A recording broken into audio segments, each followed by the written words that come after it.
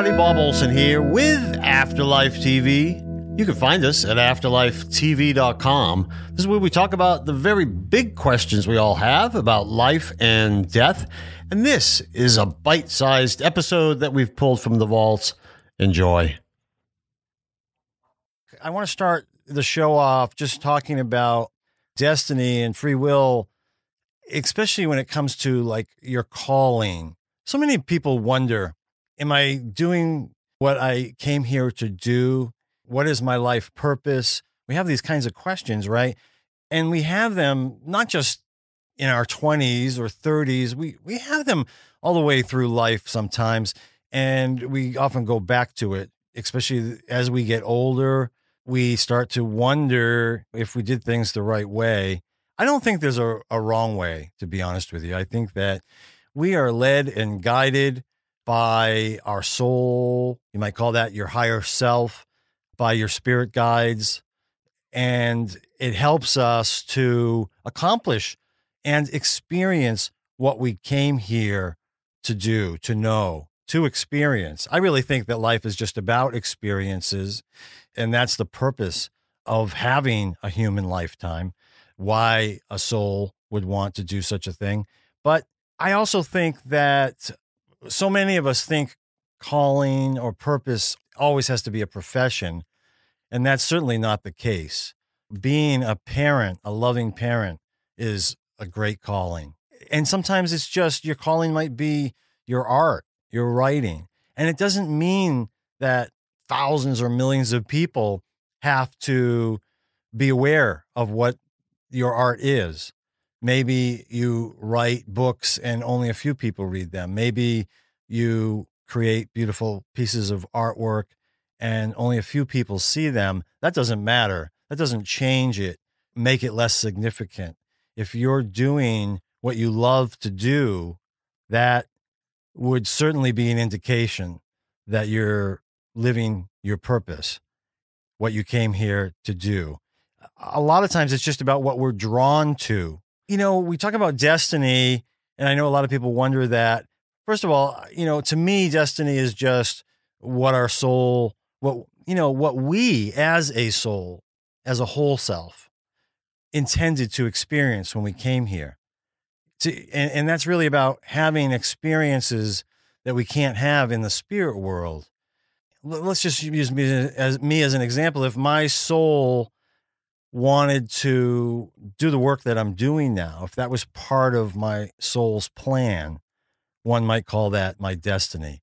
And what I think is cool is that sometimes we can look back into our childhood even, and we can see little clues of maybe how we're being prepared for that calling along the way.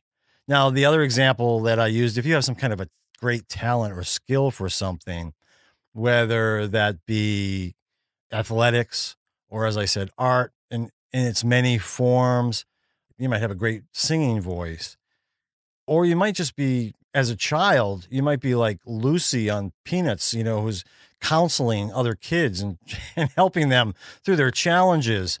You don't know, but it's easier in hindsight when we get older and we look back and we go, wow, maybe I was intended to do this all along. I certainly see things that were preparing me for this along the way. I do believe that our free will trumps destiny. I think some people worry that if their destiny is to do something different, that they have no choice, that that's what they're going to end up doing.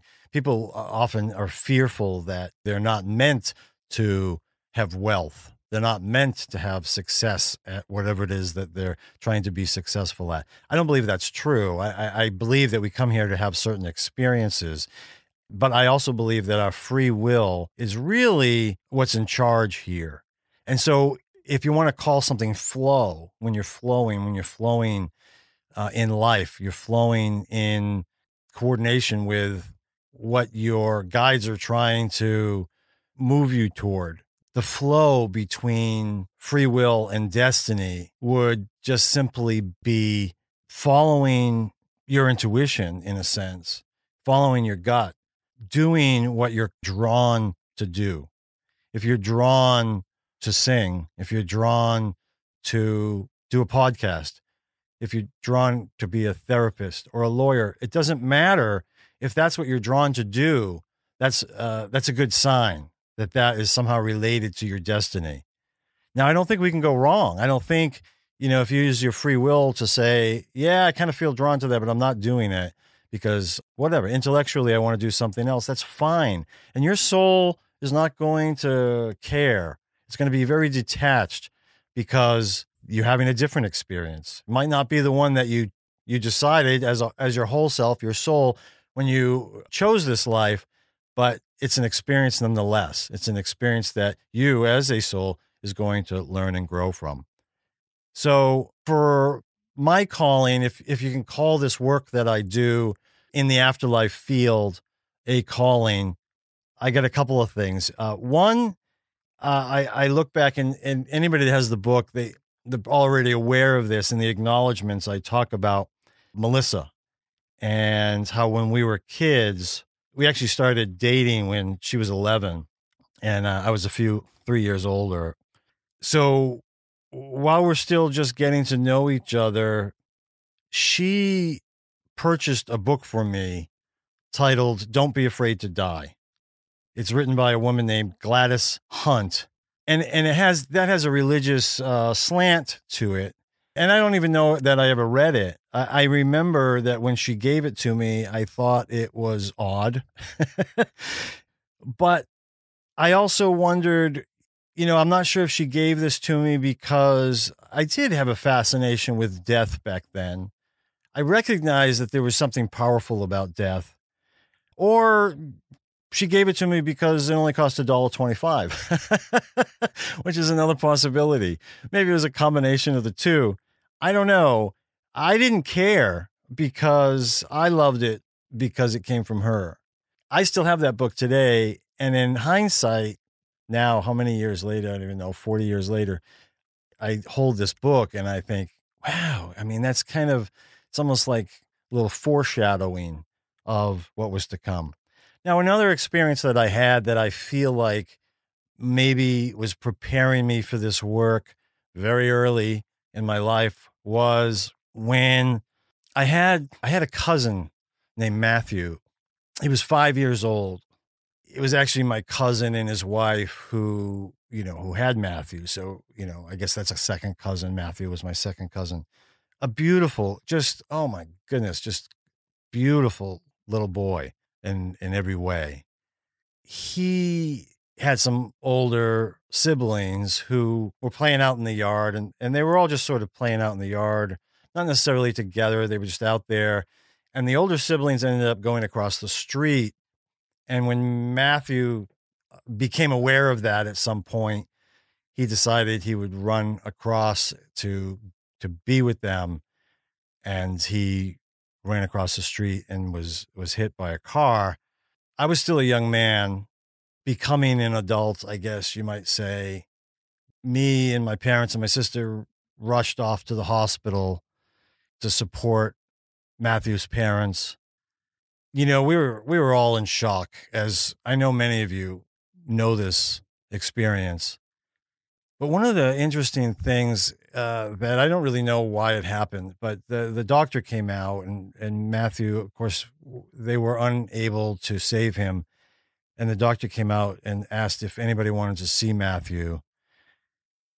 And for some reason, obviously the parents went in, but some reason I went in with him. I guess there's a part of me that wishes my parents had grabbed me and said, just, let them be alone. But we were a close-knit family and they didn't seem to mind. I don't think that was ever an issue. We went in there and this is the first time that I had ever seen anything like this and experienced anything like this. But that scene has forever stayed in my mind and perhaps was one of the experiences that drove me to do what I do today. Well, that evening, after being in the hospital and seeing Matthew, I couldn't sleep. That's probably just everybody does that, right? But I couldn't sleep. And finally, at 2:00 in the morning, I woke up. I shouldn't say I woke up. I got up and I I had this poem in my head. Like I had to write out whatever it was I was feeling. And what I was feeling was I was worrying about his parents and what they were going through. And I wrote this poem, and I always thought of it really, from Matthew's mother's voice, sort of in my head, imagining what she must be feeling. I wrote this poem out. And when I wrote it out, as soon as it was done, I was able to go to bed and sleep. So for whatever reason, I then ended up sharing it with the parents later. And the mother said, it was something that she just carried it with her everywhere because it helped her a great deal. Now that's just, you could say, God working through me, really. I just served as a channel in a way for these words so that the parents, and especially the mother, had some words for herself, perhaps to comfort her, perhaps just to create a paradigm from which she could deal with this horribly tragic situation. And I still have that poem here, and I thought I'd read it for you because I know there's a lot of people out there who it might be helpful to. There'll be a link in the show notes if you need it written down. I titled it In Memory of Matthew. Many happy times we shared. Your smile will never leave me. That smirk of love that showed you cared was there whenever need be. You brought to me 5 gifted years, and now I long to hold you. I think of you and drown in tears because I know I told you. Please be careful. Please go slow. Do not run in the street. But you, so young, how could you know the danger you would meet? They say, don't cry, be brave, be strong, but they don't know my sorrow. Life seems unfair, so mean, so wrong. How will I face tomorrow? For you, my son, filled every day with sunshine, love, and kindness. Those memories now pave my way through the shadows of my blindness.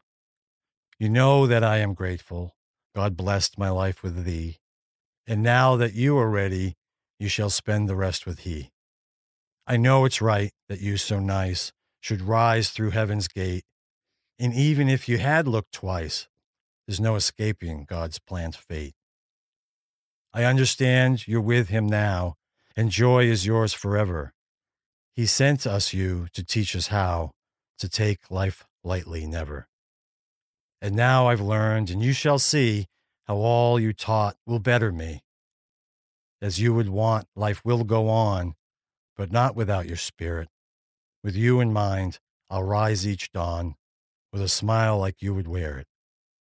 And one day, too, will I be blessed to rejoice with God as you do. And on that day, my prayers will rest to rejoin with you, my Matthew.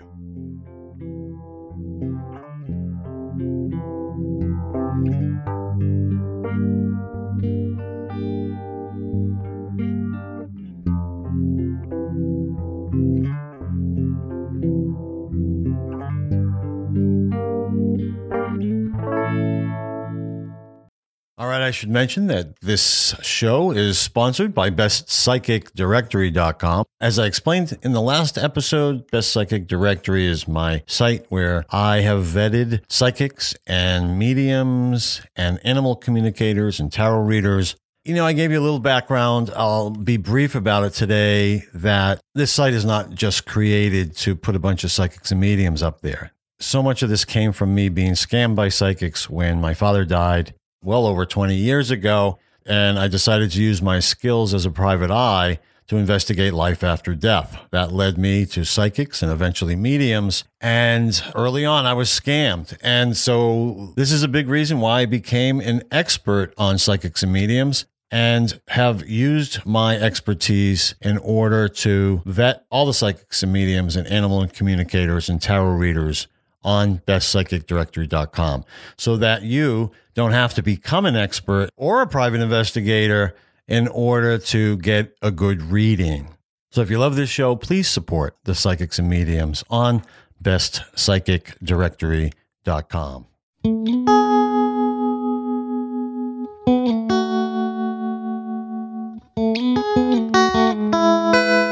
So that's another episode of Afterlife TV. Thank you for joining us. Please like us on Facebook, Twitter, and YouTube, or sign up for our newsletter at afterlifetv.com so you don't miss our next episode. See you next time.